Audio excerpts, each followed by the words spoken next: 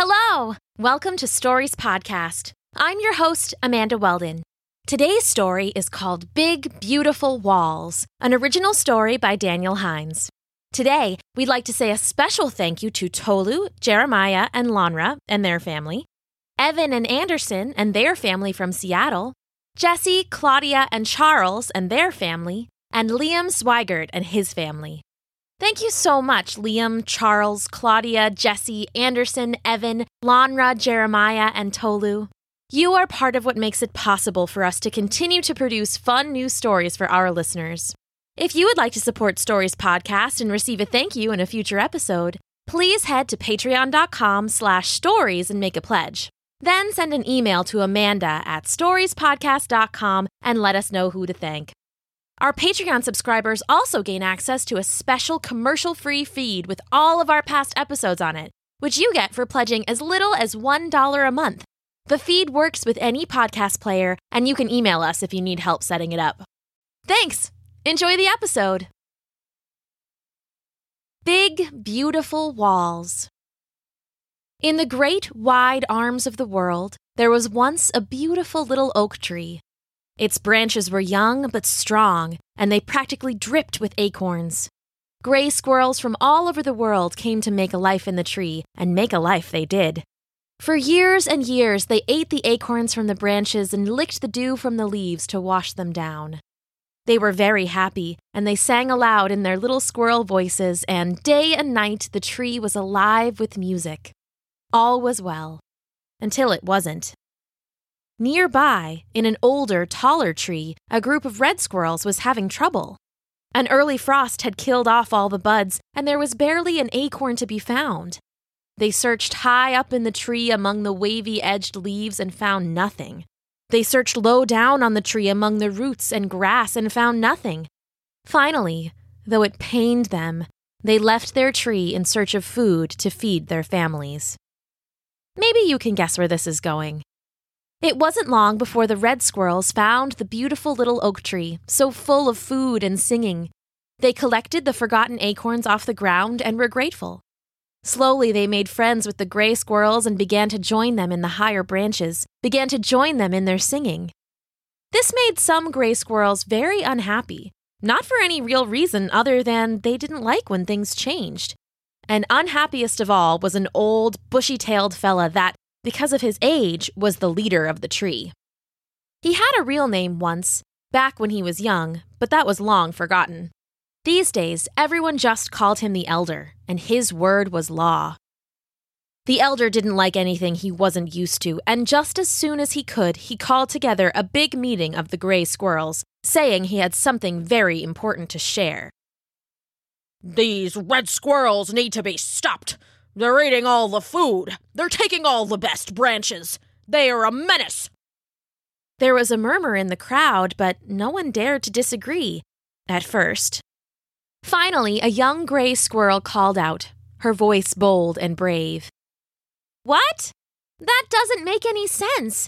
There's plenty of food, plenty of room. Why can't they stay in the tree with us?" And who are you? Lizzie. Well, Lizzie, because I said so, roared the Elder before anyone could think to agree with her. They're here because they have problems, and they're going to bring their problems with them. Out, out, out, I say. But what about... That's enough. Stop wagging your tail at me. They're out, and that's final. The next day, the red squirrels left the tree. Many had made friends, like Lizzie, that were sad to see them go, but no one dared to speak against the Elder. So, in the days that followed, lots of the gray squirrels were sad, and the singing wasn't quite so loud and cheerful as it had once been. What's wrong with the tree? Why isn't everyone happy? Snapped the Elder to his ever-present crowd of helpers and aides. I think people are sad because you made all the red squirrels leave, squeaked out a nervous voice from the group. The red squirrels, that's exactly the problem. We've kicked them out, but they need to stay out. We'll build a wall around the tree that'll do the trick. A big, beautiful wall. And because the Elder was in charge, the other gray squirrels quickly set out building the wall around the tree. It was made of pebbles and acorn caps, of twigs and string, of anything the squirrels could find, really, and when it was finished, it completely circled the young oak tree where they lived. It was as tall as the tree itself, so the lower branches stopped getting much sun. The gray squirrels tried to climb to the higher branches, but the elder and his crowd had already claimed them, so they were forced to live beneath, in the shadow of the wall. The singing grew fainter. Some days it was barely heard at all. The tree became a still and silent place, a shadow of the happy home it had been before. Now what's wrong with the tree? Why isn't everyone happy? Snapped the elder to his ever-present crowd of helpers and aides. Well, I got rid of the red squirrels. I put up the walls to keep them out, to keep us safe. Well, the wall blocks the sun and it's dark below, stammered a fearful voice from the group. Nonsense, said the elder, looking around his home on the highest branch. Look at all this sun. It has to be something else. What could it be? What could it be? Oh, no. Oh, sweet mother of nuts. What is it? What's wrong? I need to talk to everyone. Call a meeting. The meeting was called and the squirrels all gathered together around the elder, waiting for him to speak. Fellow tree dwellers, I know you're afraid of the red squirrel menace, but don't worry, I've figured it out. He pointed up into the air with a gnarled little paw. The sun! If it's getting in, then the red squirrels can too. That's why we need to close off the top. We need the sky wall. Murmurs and whispers rolled through the crowd, but like before, only Lizzie dared to speak up. Are you crazy? First of all, it's called a roof. Second of all, you're ruining the tree you claim to love so much. This place was amazing when everyone was welcome and everyone sang together, but you ruined it with your dumb plans. Wrong. They're great plans, the best plans, and it's called a sky wall. In fact, sky wall construction starts tomorrow, and if you don't like it, you can leave. Fine, I will, Lizzie said, and she leapt from the branches to the top of the wall and then climbed down the other side, out of sight. A few other gray squirrels followed her, but most stayed. They'd lived their whole lives in the strong, young tree, and they couldn't imagine living anyplace else. Anyone else? No? Good. Let's build the sky wall. And because the elder was in charge, the other gray squirrels quickly set out building a sky wall, over the tree. They were soon finished, and the tree was surrounded by walls and capped with the roof, and there was no way in or out, not even for the sun. The singing stopped entirely. So did the laughing and talking. So did the growing. Deprived of the sun's rays, the little oak couldn't keep itself alive. Every day, wandering in the darkness, the remaining gray squirrels found sagging branches and fallen leaves and stunted bitter acorns that they couldn't eat, no matter how hard they tried. While they watched, helpless, their strong young tree began to wither and die. What's wrong with the tree? Why isn't everyone happy? Snapped the elder to his ever-present crowd of helpers and aides. To his immense and lasting surprise, he didn't get the usual timid answer he was accustomed to, but a yelled response from the darkness.